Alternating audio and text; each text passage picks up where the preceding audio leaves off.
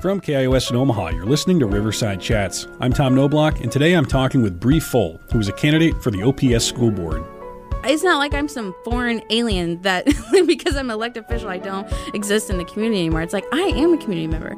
I engage with my elected officials all the time, and I understand how frustrating it is when you don't feel heard by them or you don't get a response, or you feel like if you talk to them, they're going to talk to somebody else and it's going to get you in trouble. I understand that. I do it all the time. And so I want to make sure that's not the case if a constituent comes and talks to me and wants to figure something out or they have an issue, because the people in the community, they know best. Full talks about community organizing, what pushed her to run for office, and the importance of local politics. Stay tuned for the conversation after this break. We have an exciting announcement here at Riverside Chats, which is that we will be doing a live recording of an upcoming episode of this show at Benston Theater on September 24th, where you can see me on stage in conversation with the man himself from Mannheim Steamroller, Chip Davis. We'll be talking about his subversive approach to the music industry, the creation of Mannheim Steamroller, and how he's helped build spaces like Benston Theater for Omaha culture to flourish. Following the conversation, there will be an opportunity for audience participation and questions. I don't know, maybe we will, like Mr. Chip Davis himself, sing some Christmas songs, but make them really loud and intense. I don't know what's going to happen. It has to happen live, and hopefully you'll be there with us. Check for tickets at bensontheater.org. An evening with Chip Davis, our first live recorded Riverside Chats since the show premiered on public radio. See you September 24th. Welcome to Riverside Chats. I'm Tom Knobloch. Today I'm talking with Bree Full, who's a candidate for OPS's school board to represent Subdistrict 2. Full is an active community member and policy advisor at the Nebraska State Legislature. We talk about her upbringing, which she believes offers unique insights that will help OPS through its difficult upcoming years, following a mass exodus of hundreds of teachers this spring. Here is our conversation.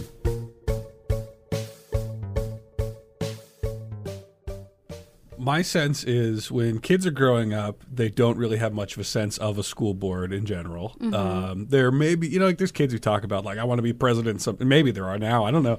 I feel like when I was a kid, there were people who'd say things like that, but they generally aren't thinking about local office. So for you, do you remember first becoming aware of school boards? Do I remember becoming aware of school boards? That's a really interesting question.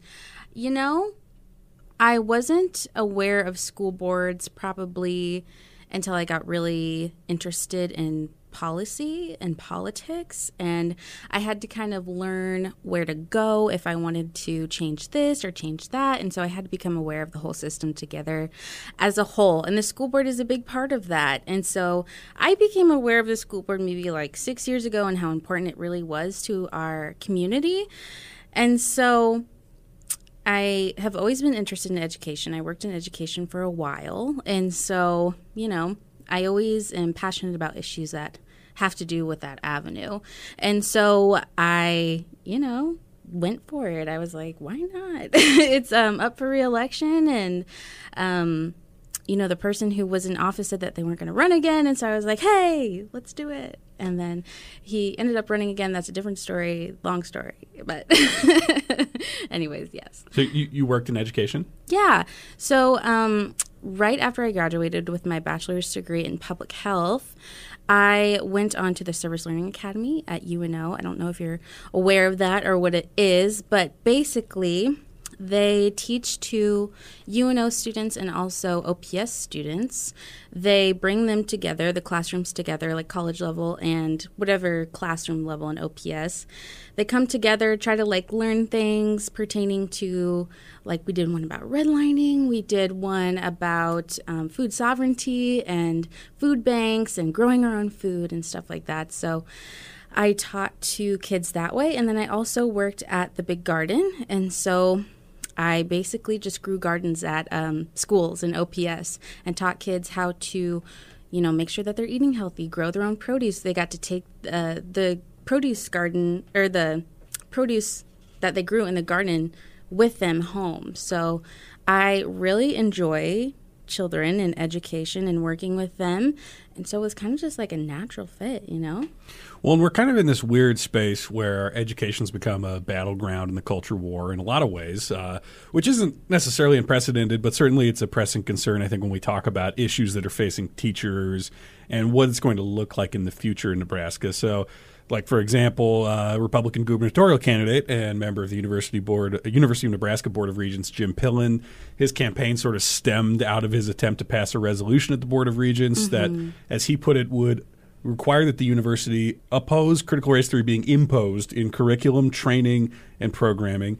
And it didn't pass. And there was always kind of this thing where both he and Ricketts always seemed to struggle to define what exactly even it was that they wanted to stop being imposed, let alone to prove that it was being imposed and what that looked like. So, like, you know, the culture war can take over where we maybe would rather be talking about how do we make resources available, how do we make things efficient, how do we talk about at least clearly defined problems even. Right. It's really interesting. I try not to talk about it, but it's honestly the number one question that I get asked by my constituents is about CRT. Should we be teaching it in our schools? And I immediately ask them what is their definition of CRT, because it seems everybody has a different definition of what it is. And so I try to work with the person where they're at and try to talk about it that way. And so you're right. It's like very hard to define. And so we need to be working on the issues that we can define and that actually have a big role to play in our children's education. Not to say that, you know, CRT isn't important, but it's become like this big monster that the Republicans and conservatives are using to kind of further their agenda. So I try to just switch the conversation back to it's super important to be teaching comprehensive history to our students, not, sugarcoating our history as America and what America did in the past. And so it's important that we talk about it, meet people where we're at, and then also work on other issues that are extremely important, like paying teachers more. That's a really big one right now. We need to focus on things like paying teachers more, getting our kids back up to speed academically, also helping them with their mental health needs, not only the children, but the teachers as well. Like, they don't have a very robust mental health system in general, and they don't get their health insurance paid 100% in OPS like other school districts do. So there is a lot that we can do in order to improve things in OPS, and I am like so ready to do it.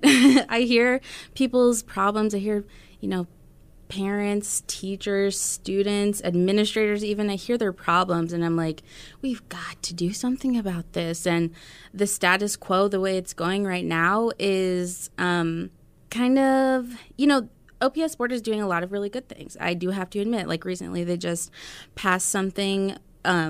It's not 100% yet, but they're working on it to get teachers paid more and to also pay them more for the time that they missed when they were planning classes, and almost trying to make up for how much harder it's going to be, with summer school in these next couple years, considering that ballpark area like 500 to 700 teachers are either like leaving OPS altogether or switching to another school. So we have plenty of things to worry about. That's for sure.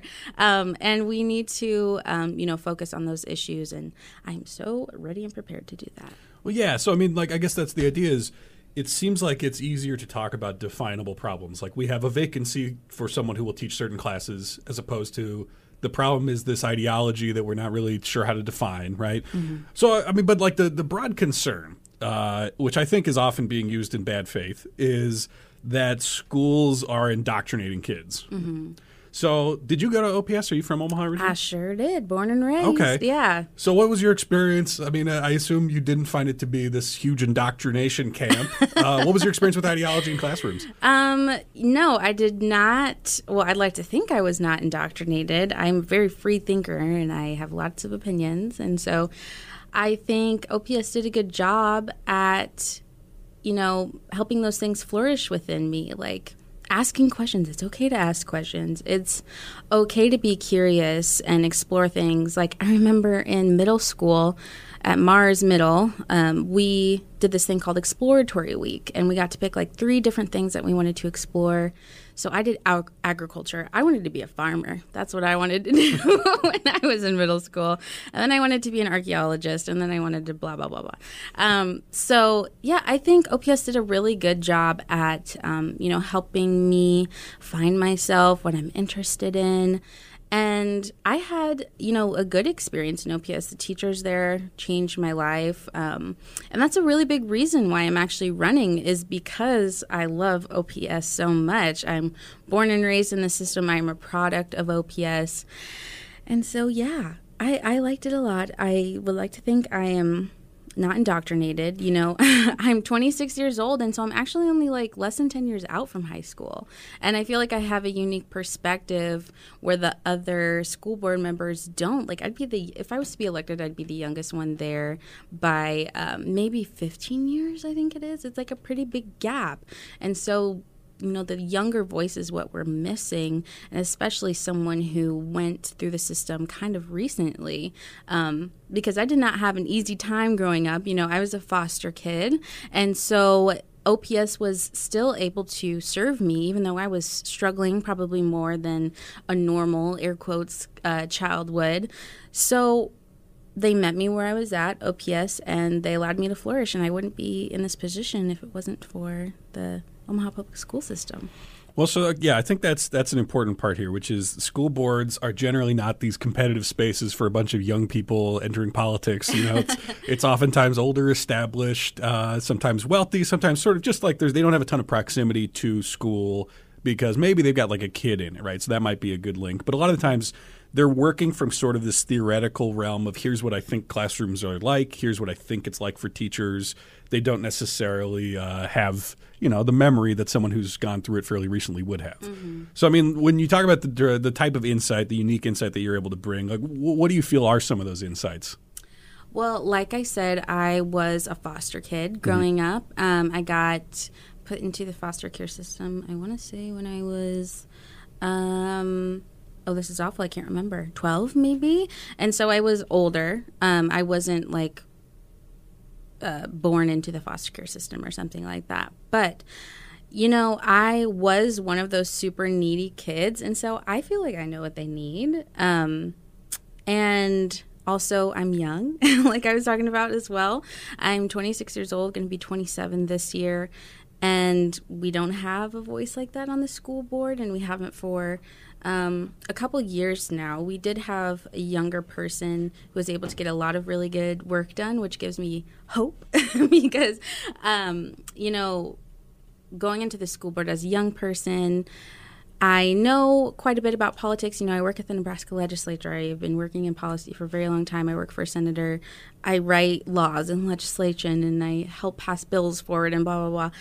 But still, it's hard for people to take me seriously because of my age. And so when I saw that young person at the school board and they were able to get things done efficiently, it gave me a lot of hope. And like, maybe I can actually make some change and do something about this. So, I do have those perspectives that are missing. And we definitely need a voice like that on the school board.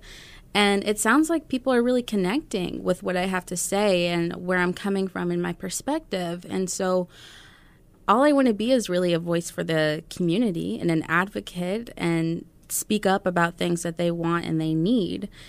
And it seems like people are being receptive. I got first place in the primary elections. Knock on wood, I'll get the same results in November. And so, I think people are ready for change. That's for sure. Hey, if you're just joining us, I'm talking today with Bree Foll, who is a candidate for the OPS School Board to represent Subdistrict 2. What do you think? What can local schools do to avoid mass exoduses of teachers like the one OPS experienced this spring? Join the conversation on social media or call in with a brief voicemail to 402-881-0089, which we may play in one of our upcoming shows. So your work in the legislature, that's a space where there's a lot of people with very different types of opinions, sometimes willing to work together and sometimes they kind of just want to be dramatic, it seems like. Yeah. So I imagine there's some skills, whether it's you directly doing it or just seeing how people navigate that kind of sometimes contentious landscape to actually get something done that helps people. So like, what are some of the things you've noticed? How can you apply that to the school board? Well, I'd say probably the biggest tool that is used down in the legislature to get things done are relationships, and having good rapport with your other colleagues. Say you're like a senator and you have good relationships with other senators, good relationships with their staff even. Staff do a lot behind the scenes to get things passed and get things moving. Also with lobbyists and with our constituents and with our community and rallying people. And I feel like I am pretty good at that, like getting people rallied around something in order to bring about change. It's like I feel the most meaningful and lasting change is going to come because the community spurred it and because they did it. And so being able to support them through that is incredibly important when it's talking about relationships. So making sure that you are in the know, you know who to talk to, you know what's going on in the neighborhood or the community that you're trying to fix. And so relationships. That's all I have to say. And being strategic, the senator that I work for, she doesn't do this, but some of them do, like trading votes or like, I'll do this for this. There's a lot of that happens. And so there are many different things that you can do in order to bring about change and get things pushed forward. But I'd say the number one is making sure that you have good relationships with people. So, do you think it was good practice then to go to the state legislature to try to navigate or see how people are able to navigate when there's just this huge divide between goals? Definitely. Yeah. Like with the ARPA funding that was passed through this year, that was a huge battle. There were billions of dollars up for, dispersing. And so it was really interesting to watch that all go down and to see, who gets money and who doesn't and why they got money. And it's just all really interesting to me. And thankfully, the senator that I work for, Senator Blood, she's running for governor. She was able to get some of the ARPA funding for a group in Mead, Nebraska, because if you've heard about the environmental crisis that's happening over there with an ethanol plant that's basically like poisoned the groundwater and the air and the animals and the insects, it's awful. But we were able to get some funding for them to help them out and do some research to see how bad it really is. And so I was able to work with another senator. We actually kind of hopped on their bill in order to write our funding into their bill, actually. So that's how we got that passed. And there are things that you wouldn't think of unless you are really in the mix. And, I got a lot of really great help from other legislative aides who have been there for like 15, 20 years. And so they teach me all their tricks and things that they have up their sleeve and like how we're really going to get this done, how we're really going to help people. Yeah, I'm terrified by that whole situation. Yeah. It's not great. It's really awful, actually.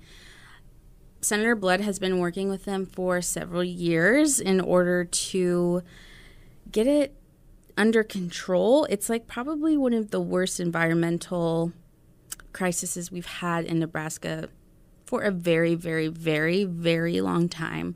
And so I don't know what else to say about it. It's just awful. And it doesn't have a lot of support in the legislature. You'd be surprised about, senators think that this situation is all under control. NDEE has it under control. EPA, it's fine. Like, we don't need to do anything. We don't need to step into that mud. But it's like, you need to get in there. You need to get in the mud. You need to figure it out because people are suffering. They really are. They're getting sick. Their animals are getting sick. They have to move. And so it's not a good situation. Everybody wants the American dream. They just want to be able to feel safe where they live. And currently in Mead, Nebraska, that's not happening. They're literally getting poisoned because of it. So, well, then, I think that sometimes it's easy for people to lose that sense of urgency when it's not happening near them. But I mean, It's not that far away from Omaha even. No. And I remember, reading some of these reports where they're talking about how fast it can travel through the groundwater to Omaha. As the context or the tone was sort of like, oh, it'll take a while for it to get to Omaha. And I thought, that doesn't make me feel that good, though. I mean, and I would bet, the public hasn't seen all of the research and the evidence yet. I would bet that it's already in the lower Platte River and it's swimming in there and it's disgusting. And so, that feeds into Lincoln's water system and Omaha's water system. And so this doesn't just affect the people in Nebraska, like you were saying. It affects like a lot of us, and the fact that we are not willing to kind of like take the reins. And when I say we, I mean the state legislature, that the state legislature is not taking the reins to get that under control. It's like really disappointing, actually. And we need to get people help. That's an understatement. Yeah. Well, so, okay, to transition back to why you're here, though. Sorry. I mean, a little tangent. But so as far as trying to navigate the politics of it all, so one of the big issues that's come up in schools, it's not CRT, is COVID. And so there was some degree of culture war, some degree of people trying to figure out what's going to keep everyone safe. And then there was some politics that just got kind of dumb and noisy in there. But so I was heated about, when do you go online? When do you not go online? When is it safe? What kind of priorities for safety overlap with ensuring students actually have the resources they need to stay on track educationally?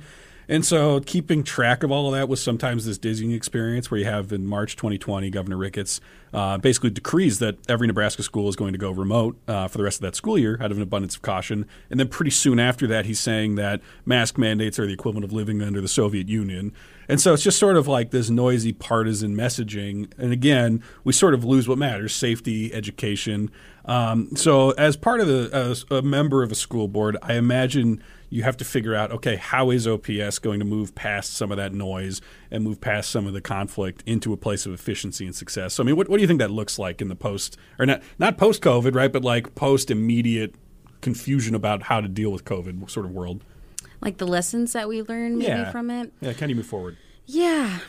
I would say that people just want to be heard.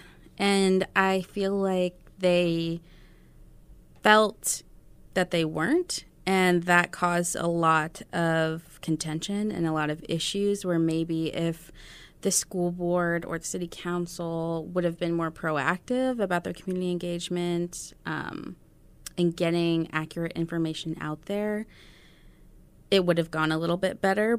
But that's not 100% because there's so many variables in there.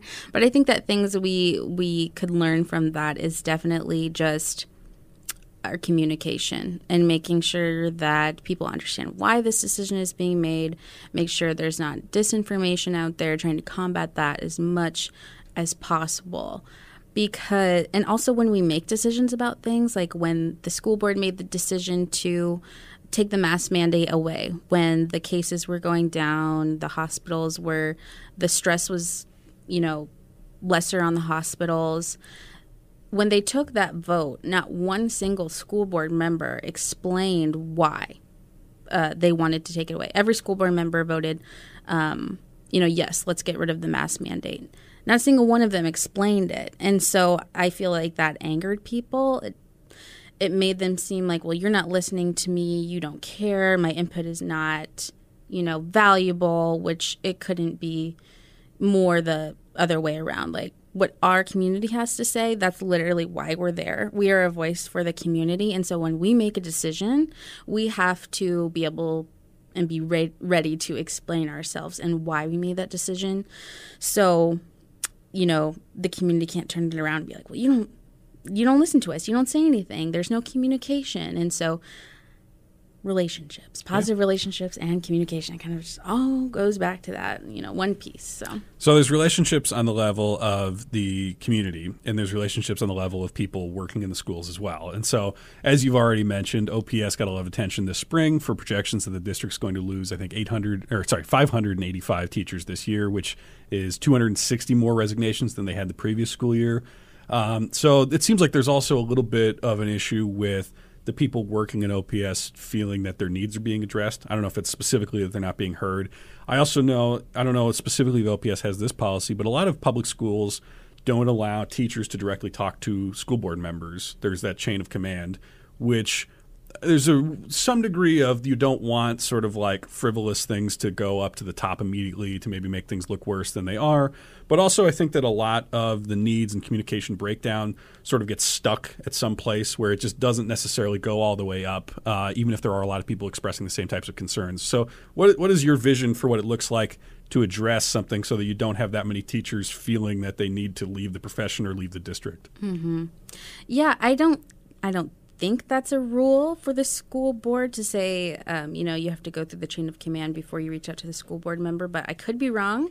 I don't think so, though. But, when we hear from teachers at the school board meetings, it's usually never for good reasons, unless it's like a student spotlight and they're doing amazing things with the students. I love those stories. But usually when it's public comment, they are so angry. They have so much pent up. It's like just an explosion. And we have to make sure, like, hey, let's maybe dress this a little earlier in the situation so this doesn't have to happen. And that's just what we need to do. We need to be more proactive. I can't stress that enough about how important it is to be proactive about every situation, and especially about the teacher shortage situation. We've known this is going to happen for a super long time. Even before the pandemic started, people were estimating, we're going to have this much of a teacher shortage and we need to start addressing things 5 years ago. Did we do that 5 years ago? No. That's why we're in the situation we are today. And so that's why things are so much more reactive now. Unfortunately, the decisions that the school board is making, the feelings that people are displaying, it's all a reaction from what we didn't do or from what the school board didn't do 5 years ago. And so we have to be a little bit more forward thinking and where we're going. And, the decisions that we make now are going to affect things in the future, sometimes 10, 15 years from now. So we have to make sure that we take everything into account and make those good decisions that are going to benefit, hopefully, everybody. So what would it have looked like 5 years ago if they had been proactive? What do you think could have been done to avoid this mass exodus? Yeah, well, they didn't really get started on they call it like a teacher pipeline. They didn't get started with really robust measures and initiatives with their teacher pipeline until like a couple years ago, more into the COVID situation. So like paying for college students' tuition if they want to become a teacher within OPS, or recruiting even high school level students to say, hey, if you become a teacher, we'll pay for your college or we'll give you a good internship. Also paying our student teachers who are currently getting their degree right now, they have to get a certain amount of, student teaching done that they usually have to do for free, but now OPS pays them. So stuff like that. If we would have done that 5 years ago, I think we would be in a much different place than we are right now, because we're not going to see the payoff from what the school board has been working on for 2-ish years with the teacher pipeline for like another 4 or 5 years. And so, if we did that a little earlier, I think we'd be in a much different position than we are today. And also, just fostering more of a environment of respect for our teachers and how incredibly important they are to our school system, because I always say if there's no teachers, there's no school. It's just plain and simple. And so what our teachers are experiencing in the classroom in their schools, how they're being treated by their administrators and by their school board and by the school district, they bring that all into the classroom with them. And so if they're not feeling good, if they don't have the resources that they have, if they're extremely stressed out, if these kids are going wacko because, they can't get their mental health figured out either and things are just awful, that's going to be displayed in the data that we see in these learning outcomes. And so we have to make sure that our teachers are taken care of, that we are more respectful towards them, and understanding how important they are to furthering society as a whole. I don't mean to get too big picture here, but, it's like we need our teachers because they are literally teaching the next generation of, adults. And so we have to make sure that they are well prepared to do that job.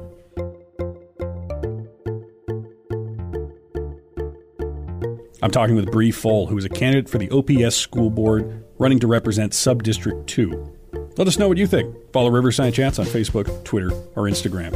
Stay tuned for the rest of the conversation after this break.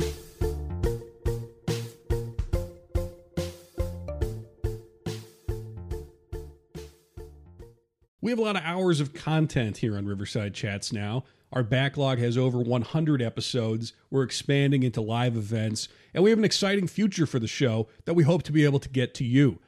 To make the show as good as it can be and to continue to give you the kinds of conversations that you listen for, the reason why you subscribed in the first place, to hear coverage of arts, ideas, politics, whatever it is that brings you here every time, please consider becoming a supporter of the show by making a sustaining monthly donation of $1, $5, whatever you can afford, and really whatever you think the show is worth, which maybe is zero, in which case, ouch, but okay. If you are interested in becoming a supporter, please look in the podcast notes. There should be a link in there that you can find that gives you all the information you need. Otherwise, thank you for considering supporting the show, and more importantly, thank you for listening.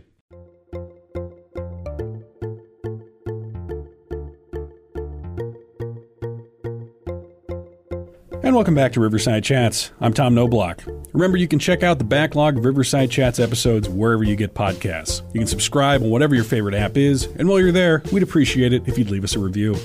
I'm talking today with Bree Full, who is a candidate for the OPS School Board. She's running to represent Subdistrict 2. Full is an active community member, policy advisor at the Nebraska State Legislature, and today we're talking about what she believes OPS should do following a mass exodus of hundreds of teachers this spring to ensure a stable, successful future for education in the metro area. Here's the rest of our conversation. Well, it's not something where this is the only district where there are these types of problems. I mean, Right. You have a nationwide huge decline in people entering the profession and a large amount of people leaving the profession at the same time. So, I think there's kind of a bigger existential question right now, which is, how do you incentivize people to become teachers when a lot of the time what that means is not particularly competitive pay for the amount of education that they have? Also that you're likely to be sort of demonized in the culture war for whatever reason. And, on top of that, too, we have all these concerns with mass shootings happening at schools, and the response a lot of the times is thoughts and prayers, right? So, what is there a good answer to, why should people become teachers? For the children. No. I can't say this is why you should become a teacher. You kind of have to have your own intrinsic reason as to why you want to do this job, because we can't just throw money at you and expect you to do a good job. It's like you have to feel it inside your bones. And then if you also get paid well, that's just great. That's a bonus, And so we have to make sure that, like you said, they're getting paid well, that we are respectful towards them, because, not every child is an angel and the easiest to work with. Just like I was. I was a very interesting and challenging child. But look where I am today because my teachers worked with me and they didn't give up on me.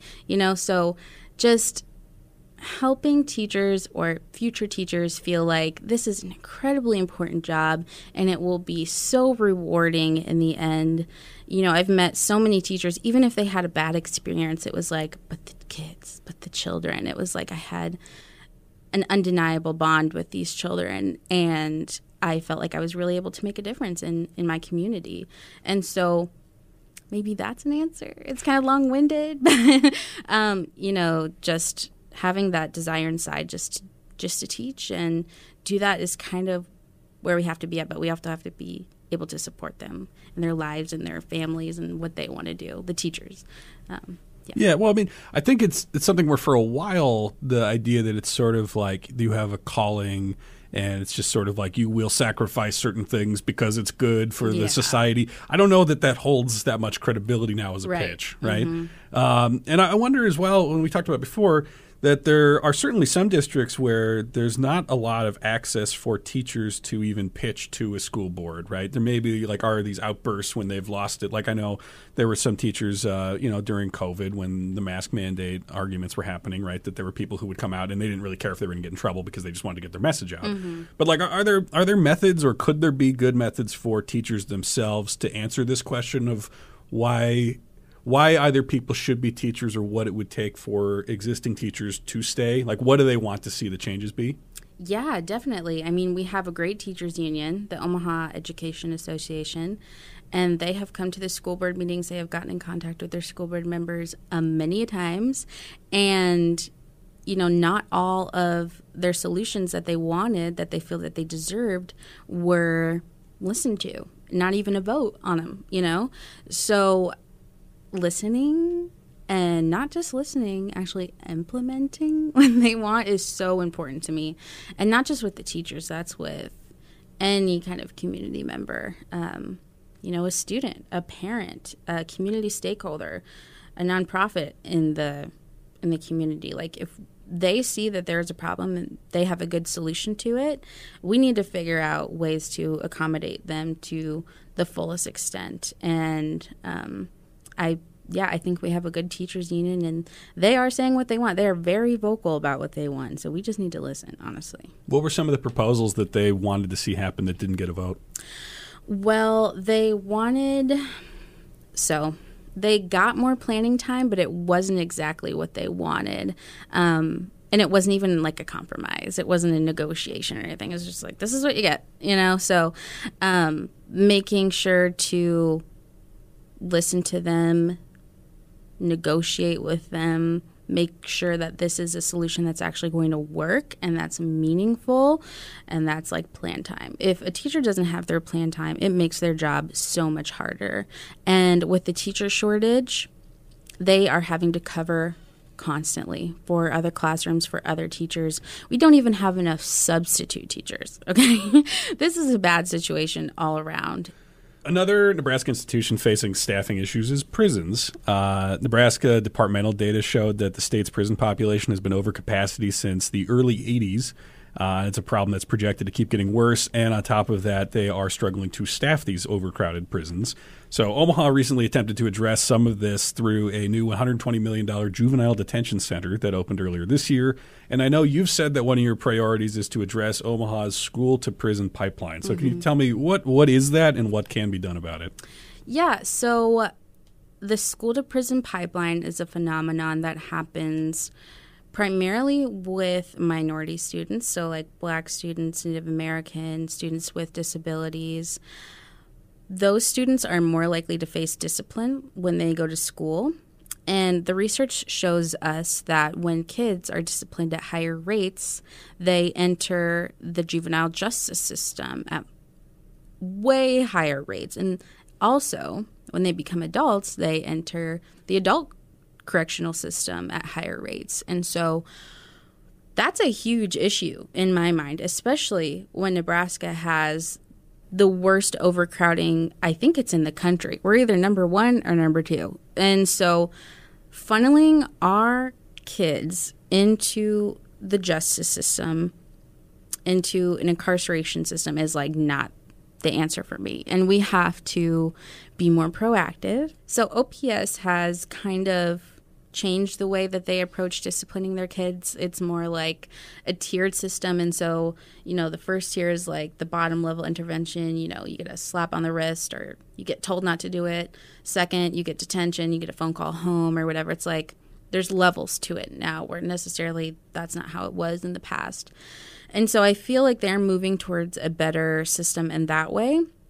But also with their student code of conduct, there is lots of wording and language in there that I feel may be harmful to our children and putting them in perilous situations where they could enter the juvenile justice system at higher rates. And the school to prison pipeline, that's kind of where it interlaces for me, is with the student code of conduct. And so recently they just voted on a measure to change language to say that kids, if they get in a fight and they didn't initiate it, and they didn't fight back even, they can't claim self-defense. It's like if you get in a fight, you get in trouble. And I was kind of scratching my head at that one. And so was the rest of the community. And so I actually went to the school board meeting when they voted on that and said, you absolutely have to give the students a choice to claim self-defense. I didn't say that at the school board meeting, but that's one of the stupidest things I've ever heard. It's like not even in our, regular laws. You have to be able to claim self-defense. That's just common sense, but that's my opinion. And thankfully, the school board did kind of listen, and they made sure that it was clarified that students still do have the option. But when you're doing things like that, it's like obviously kids are going to get disciplined at higher rates if they don't have a choice, if they get in trouble or not, even if it wasn't their fault. And so things like that, just little things like that, are scattered all around the student code of conduct. And it's like we need to take a second look at those things. And so hopefully that's what I'll be doing. Well, yeah, I mean, that seems like an example of something where because you have proximity to being in school that maybe some older people don't. I mean, the theories of discipline have changed a lot in the last several decades. Right. So, I mean, what was it like for you when you were in OPS? Was it an effective discipline system? Oh. Well, I was a very, very sad child, and it was hard for me to listen in school. It was hard for me to concentrate. I was a very rebellious child. I hated authority, and so I hated people telling me what to do. But I think that they did help me with those things. And what I mean by that is having teachers that are reliable, that show up there for you, who know how to, calm you down and have a little bit of consistency. And unfortunately, when teachers are leaving all the time, that's not happening. But I feel like the OPS system did a pretty good job disciplining me. I got detention. I got in trouble. But I had consequences, and I think that's ultimately what we have to make sure that our students are aware of. It's like every action, whether it's a positive or negative consequence, you're going to have a consequence. And so it's really hard for their young little brains and their frontal lobe to kind of realize that they need to make better decisions. It's literally not how they're hardwired. They're not hardwired like adults, and they make good, rational decisions. Not saying that all adults make rational decisions, but you know what I mean. It's much harder for children. And so also just acknowledging that, like, kids are going to be kids, and they're going to be a little stupid sometimes, and they're not going to listen. But you have to instill in them that consequences are going to be there for you, negative or positive, and you're going to have to deal with it, and you're going to have to face it. And so I still think that having a robust discipline system is incredibly important, and also having our parents follow through when they get home.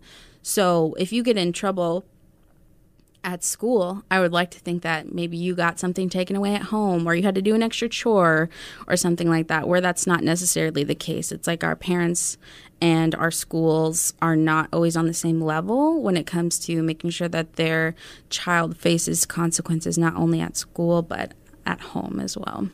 If you're just joining us, I'm talking today with Bree Full, who's a candidate for the OPS school board running to represent Subdistrict 2. Are you worried about the future of public education in Nebraska? What do you think needs to happen to ensure stability and success in our schools? Join the conversation on social media or call in with a brief voicemail to 402-881-0089, which we may play on an upcoming show. It's funny. So you talk about how you hated authority and being told what to do. And I think every kid is kind of that way, right? And you're in an environment where you did not ask to be there and you have zero power really, right? But it is kind of important to navigate that, even if that's not the best system, a lot of life is going to be a situation where you're not going to automatically have a lot of power. And so it sounds like what you're saying is discipline needs to be tied not only to sort of a consistency, but again, this sort of idea of relationships are very important. So relationships, a consistency that's tied to a relationship where people know each other, there is maybe a respect and that acknowledgement that there are going to be some kind of rules that you do have to adhere to for everybody to have a better time, right? Right. That's how our society works. Yeah. So it needs to be kind of a microcosm. Right. Yes. Get them started young. Indoctrinated them? No, I'm just kidding. Indoctrinate them to, have, some degree of respect manners. For... Yeah. I mean, but okay, there's good ways to channel that, right? Ultimately. Yes. Well, so as far as society kind of in a broader sense as we get to the end here, I know you've written that the way we lay foundation for systemic change is by getting the community more involved in the decision-making process. Mm-hmm. So you've laid out some ways to do that, I think, with parents in general, but like in kind of a broader sense, because you also work through the state legislature. How do you get more community involved in the local decision-making process? Well, I think that making sure that they're educated about how the system works in general is really important. Because like I said, I didn't become aware of how this all worked until pretty recently, like 5 or 6 years ago. And even when I became aware of it, it's like a whole puzzle of how things work. And so you have to make sure that people are educated and they know and they're up to date about the issues and what's happening, which they usually are. They're very involved in their children or their community's welfare. So making sure that they know how the system works, making sure that they have an option to where they can talk to their school board members, they have that public comment, they can come in, they can talk to their school board members not at a meeting because sometimes people are uncomfortable or feel like they're going to face reparations or retaliation if they come and speak publicly. And so just making them feel comfortable, letting them know that you're not going to judge them, you are not going to retaliate against them for any way. Just becoming one with them, with the community. It's not like I'm some foreign alien that because I'm an elected official, I don't exist in the community anymore. It's like I am a community member. I engage with my elected officials all the time, and I understand how frustrating it is when you don't feel heard by them or you don't get a response, or you feel like if you talk to them, they're going to talk to somebody else and it's going to get you in trouble. I understand that. I do it all the time. And so I want to make sure that's not the case. If a constituent comes and talks to me and wants to figure something out or they have an issue, because the people in the community they know best. That is my opinion. That's not how every politician thinks, but I think the community knows best. And what they want and what they need, we need to do that. So just listening to them, implementing what they want and making them feel comfortable, and not putting you on a pedestal, not putting politicians on a pedestal, because they're just human beings, So I feel like sometimes they put themselves on the pedestal. 100%. The ego is out the roof, unfortunately. But yeah, just humble yourself, politicians, okay? I'm talking to myself, too. Well, it's interesting in Omaha because it feels like sometimes we get this momentum where a lot of people are really engaged and they really want to make the city change in various ways.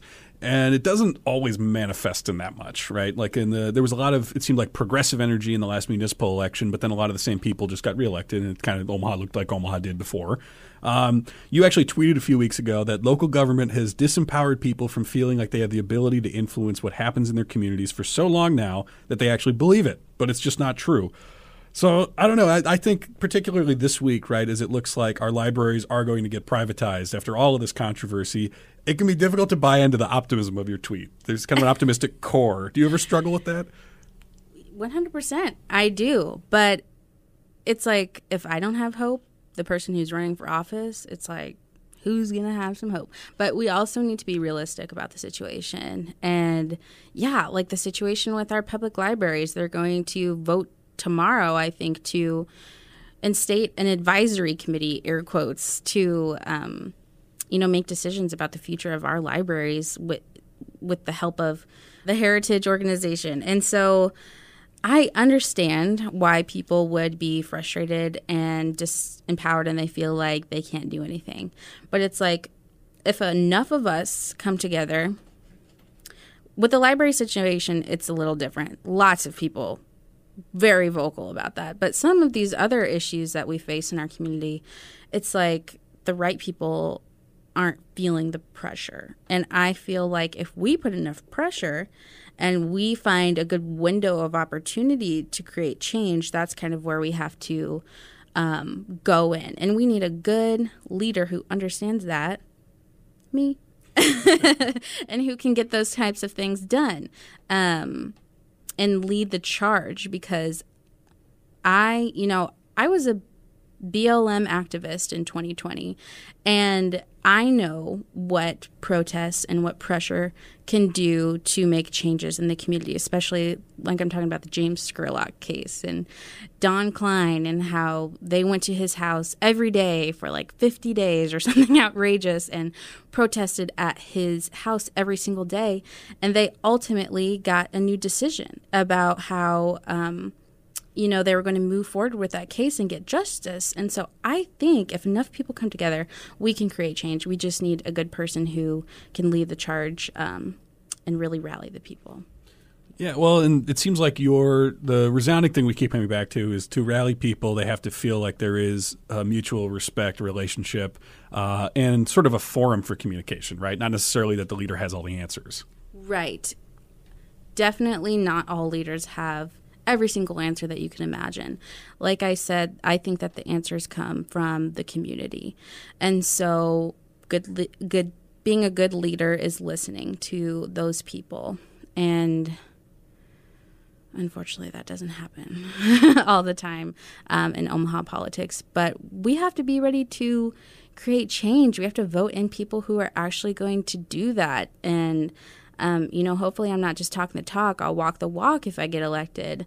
And hopefully, in like 10 or 15 years, the way that our government interacts with the community is a lot different. And hopefully they're a lot more proactive and they put community engagement as a priority instead of just putting them in the background. Unfortunately, that's how it works now.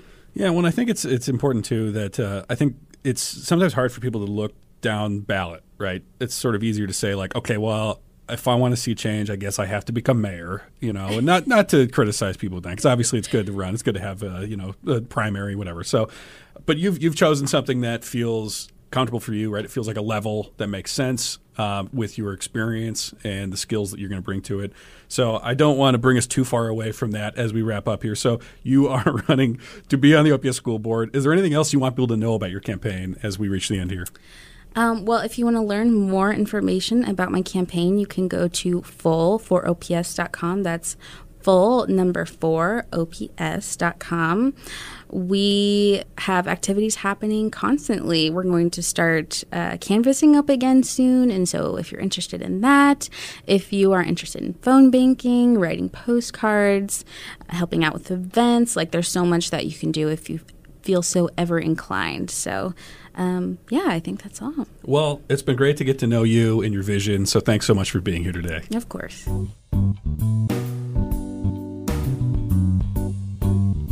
Riverside Chats is a production of KIOS 91.5 FM, Omaha Public Radio. The show is produced and edited by Courtney Bierman. Our original music is written and performed by the Real Zebos. Our artwork is done by Ben Matugowitz. Remember, you can find a backlog of all of these conversations wherever you get podcasts. Subscribe today. Please leave us a review. As always, thank you for listening. I'm Tom Knobloch.